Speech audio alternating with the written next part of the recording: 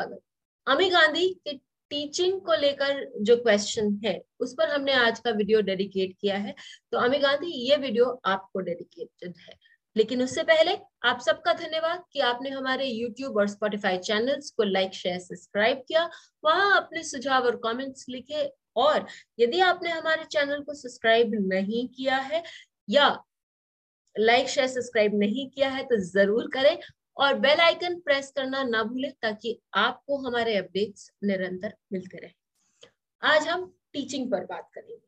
तो इस noble profession के लिए कौन से राशियां इंपॉर्टेंट है, कौन से भाव इंपॉर्टेंट है, कौन से ग्रह इंपॉर्टेंट है, और जिनको नक्षत्र में रुचि है तो उनके लिए कौन से नक्षत्र इंपॉर्टेंट है, इन सब पर हमें दृष्टि डालते हैं। जब हम टीचर की बात करते हैं तो उनके लिए वृषभ राशि वो बहुत इंपॉर्टेंट है। क्यों? वृषभ राशि आपकी लर्निंग्स या आप किस तरह से पढ़े हैं उसको बताता है। और यदि हमें एक अच्छा टीचर बनना है तो हमें बहुत कुछ आना भी चाहिए। वेरिड सब्जेक्ट्स पर बात करने की क्षमता होनी चाहिए। और हम वृषभ राशि प्रिंसिपल्स को भी बताता है। तो यदि आप एक टीचर बने हैं तो वहां आपकी जिम्मेदारी दूसरों के प्रति बढ़ जाती है। क्या आप वो जिम्मेदारी लेने के लिए सक्षम हैं, वो भी वृषभ राशि बताता है। फिर हम देखते हैं बुध की राशि मिथुन। मिथुन राशि हमारे कम्युनिकेशन स्किल्स को बताता है, हमारी क्रिएटिविटी को बताता है और हमारे पावर ऑफ परसिस्टेंस, वहां लग के खड़े रहना और काम करते रहना, उन सब को बताता है। कम्युनिकेशन ऑब्वियसली एक टीचर के लिए किसी भी चीज को अच्छे से कम्युनिकेट कर पाना बहुत जरूरी है। और हम केवल एक ही तरह के लोगों से संपर्क में नहीं आते, बहुत तरह तरह के लोगों के संपर्क में आते हैं जिनको हमें अलग अलग तरीके से समझाने की क्षमता होनी चाहिए। तो वो जो क्रिएटिविटी है वो भी इसी राशि से हमें दिखाई देती है। फिर हम बात करते हैं कर्क राशि की। तो जब हम प्रारंभिक शिक्षा देखते हैं किसी भी व्यक्ति के लिए, उसके मूल सिद्धांतों को हम देखना चाहते हैं तो वो उसके लिए कर्क राशि बहुत इंपॉर्टेंट हो जाती है। और फिर हम देखते हैं लियो। लियो क्यों? क्योंकि वो आपके पंचम काल पुरुष कुंडली का पंचम भाव होने के कारण आपके स्टूडेंट्स को बताता है और आपके इंटेलिजेंस को बताता है कि क्या आप आपने जो सीखा है उसको सही ढंग से प्रोसेस करके दूसरों को समझाने में सक्षम है। लियो जो साइन है वो आपको बहुत नामी भी बना सकता है। तो वहां जो ग्रह जिनके बारे में अब हम बात करेंगे, यदि कोई भी ग्रह वहां पर स्थित है तो वो आपको अच्छा खासा नाम और पदवी भी दिला सकता है। Finally Sagittarius. सैजिटेरियस क्यों इंपॉर्टेंट है?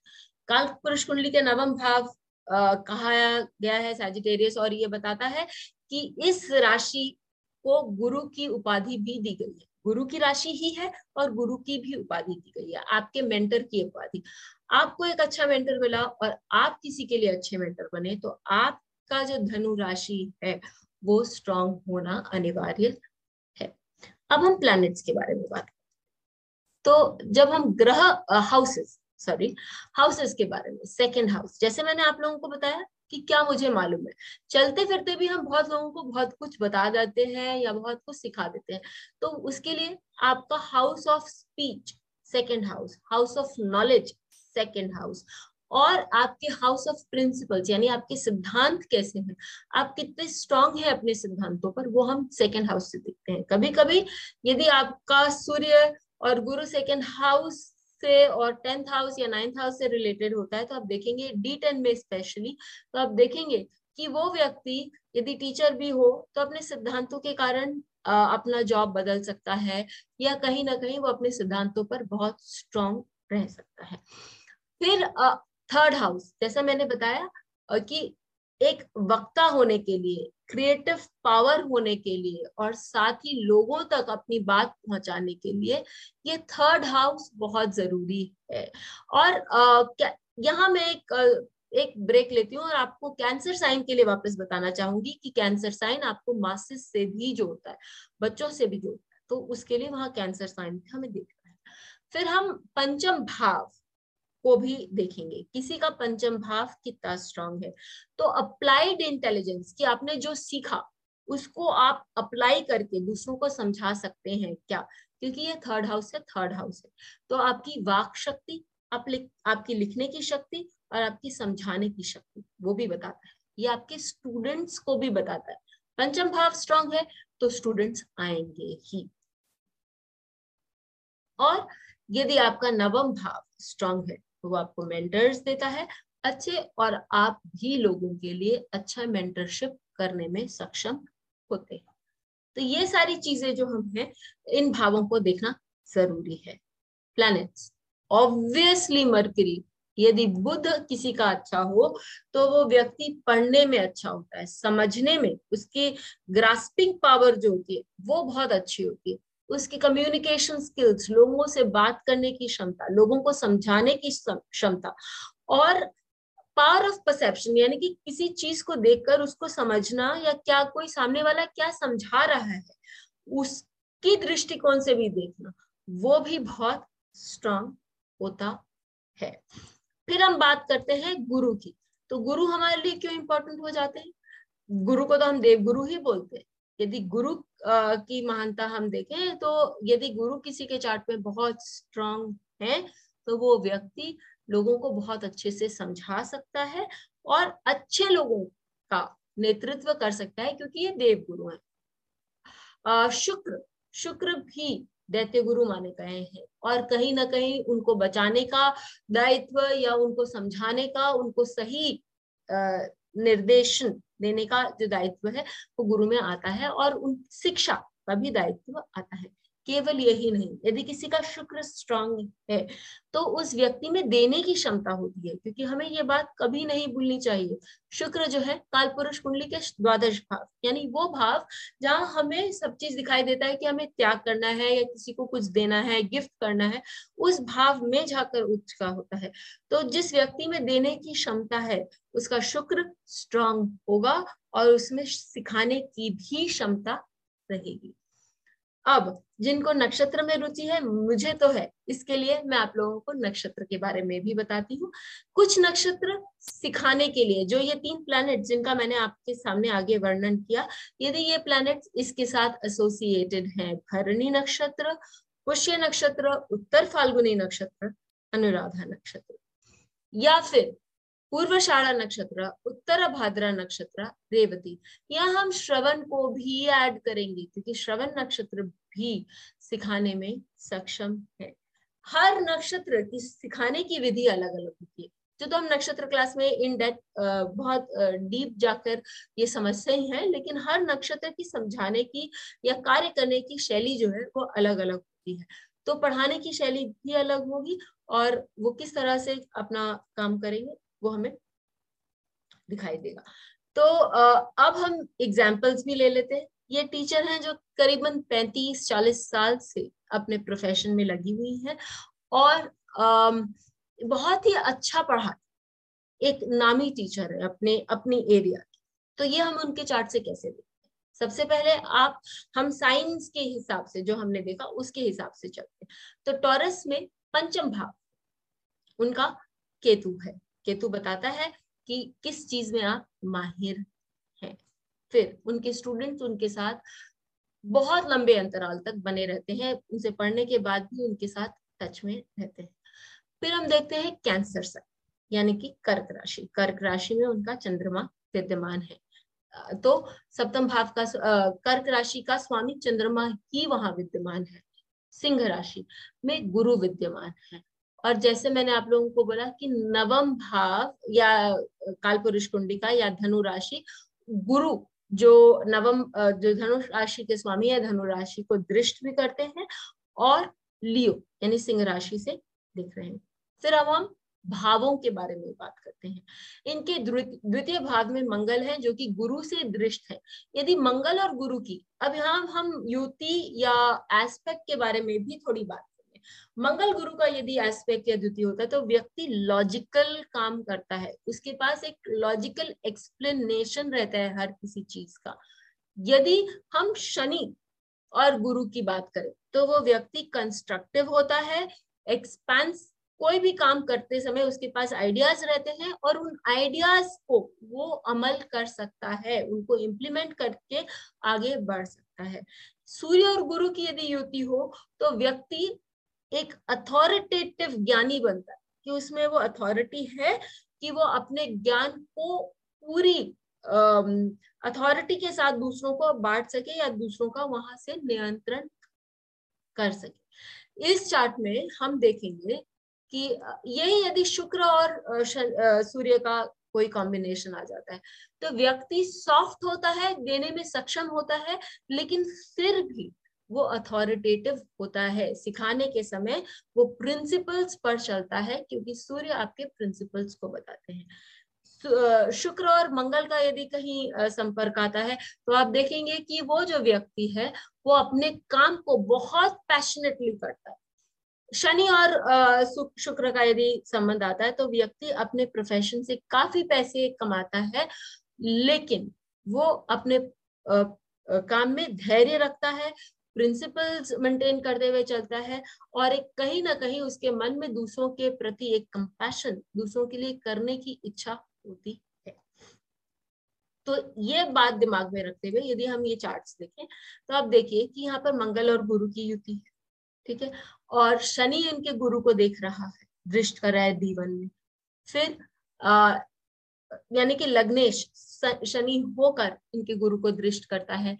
मंगल इनके शुक्र को भी दृष्ट करता है, और बुध और जो है वो सूर्य के साथ, दिग्बली सूर्य लेकिन नीच के सूर्य के साथ है 10th हाउस में। तो बताते हैं कि उनका जो प्रोफेशन है वो 9th लॉर्ड 10th हाउस में सूर्य के साथ है। ये बताते हैं कि अपने प्रोफेशन में ज्यादा ईगो तो नहीं रखती हैं, लेकिन जब भी वो बात करती हैं वो पूरी अथॉरिटिव नेचर है उनका, अथॉरिटी के साथ बात करती हैं, और स्टूडेंट्स के साथ भी अथॉरिटी मेंटेन करती हैं या अपना रुतबा बनाकर चलने की इनमें क्षमता है। अब हम D10 की बात कर लेते हैं, क्योंकि जब हम किसी का प्रोफेशन देखते हैं तो हमें उनका D10 देखना अनिवार्य हो जाता है। D10 में हम देखते हैं मेष लग्न, गो गेटर, मुझे आता है, मैं कर सकता हूँ और मैं लोगों का नेतृत्व भी कर सकता हूँ, ये चीज उनका लग्न बताता है। सेकेंड हाउस से शुक्र और गुरु दोनों का संपर्क आता है, यानी बोलने में और देने में इनको कोई कमी नहीं है। और बुध जो तृतीय भाव के स्वामी है वो 7th हाउस में जाके बैठते हैं, लग्न को देखते हैं, लग्न को और भी मजबूत करते हैं। 10th लॉर्ड को गुरु दृष्ट करते हैं, 10th हाउस को वहां बैठे दिग्बली सूर्य को दृष्ट करते हैं। तो जो बात हमने देखी थी D1 में कि भाई ये बहुत अथॉरिटेटिव हैं और अपनी बात को बहुत अच्छे से रखना और स्टूडेंट्स को समझाना विद अथॉरिटी, रुतबे के साथ, वो उनको आता है, वो हमें दिखाई देता है। और क्या ये पैसे कमा सकती हैं अपने इस प्रोफेशन से? एकदम कमा सकती हैं। क्यों? क्योंकि गुरु और वीनस दोनों 2nd हाउस में बैठे हैं, और what more 10th Lord of D10 उसको भी एस्पेक्ट कर रहे हैं। तो as a teacher she will earn lot, और यही नहीं, एज अ टीचर वो अपना नाम और अपना जगह आराम से बनाने के लिए सक्षम है। फिर हम देख लेते हैं रविंद्रनाथ टैगोर के चार्ट। सबको मालूम है कि उनके जैसे टीचर बहुत कम हुए दुनिया में, लेकिन फिर भी इसी के लिए मैंने उनका ये चार्ट लिया। जब मैंने नक्षत्रों की बात करी तो इस नक्षत्र में देख लीजिए कि श्रवण नक्षत्र जो है वो उनके लग्न पे बनकर आता है, और इनका जो शनि है वो अनुराधा नक्षत्र में है, और वो लग्न, वो गुरु को दृष्ट करता है। साथ ही उनका मैंने जो आप लोगों को बताया कि भाई ये सारे नक्षत्र जो है ये इनके लिए इम्पोर्टेंट हैं, तो उसमें अनुराधा नक्षत्र भी बताया था और लग्नेश भी बताया था। ये सारी चीजें हम देख सकते हैं रविंद्रनाथ टैगोर उनके भी चार्ट में। उनका भी हम इसी तरह से एनालिसिस करेंगे। उनका 2nd हाउस कितना स्ट्रांग है, वहां एग्जॉल्टेड सूर्य बैठा हुआ है, और 2 प्लैनेट्स जो बहुत इंपॉर्टेंट है पढ़ाने के लिए, मरकरी और वीनस, वो दोनों 2nd हाउस में बैठे हुए हैं। 3rd house Lord 2nd house में एक एग्जॉल्टेड प्लैनेट के साथ विद्यमान है। 5th भाव में एग्जॉल्टेड गुरु हैं, और 9वें भाव में कोई प्लैनेट नहीं है, लेकिन गुरु नवम भाव को दृष्ट करते हैं, लग्न को दृष्ट करते हैं, और लग्न पर उनका जो पंचमेश है वो विद्यमान है। तो फोर्थ हाउस इसके लिए इंपॉर्टेंट हो जाता है, क्योंकि फोर्थ हाउस में हम देख रहे हैं कि वहाँ नवमेश विद्यमान है। अब हम राशियों को ले लेते हैं। राशियों में यदि हम टॉरस देखें तो टॉरस में कुछ नहीं है, लेकिन जैसा मैंने आपको प्लैनेट्स के हिसाब से या हाउसेस के हिसाब से बताया, तो वो हम देख सकते हैं। और साथ ही कर्क राशि में आप देखिए कि उनका गुरु विद्यमान है उच्च का। फिर देखेंगे लियो में उनका शनि विद्यमान है, कि उनको जो अपना जो पद प्राप्त हुआ था वो बहुत मेहनत और संघर्ष के बाद हुआ था। राहु आपको उनका राहु धनु राशि में, जो बताता है कि एक डिफरेंट काइंड ऑफ टीचर थी।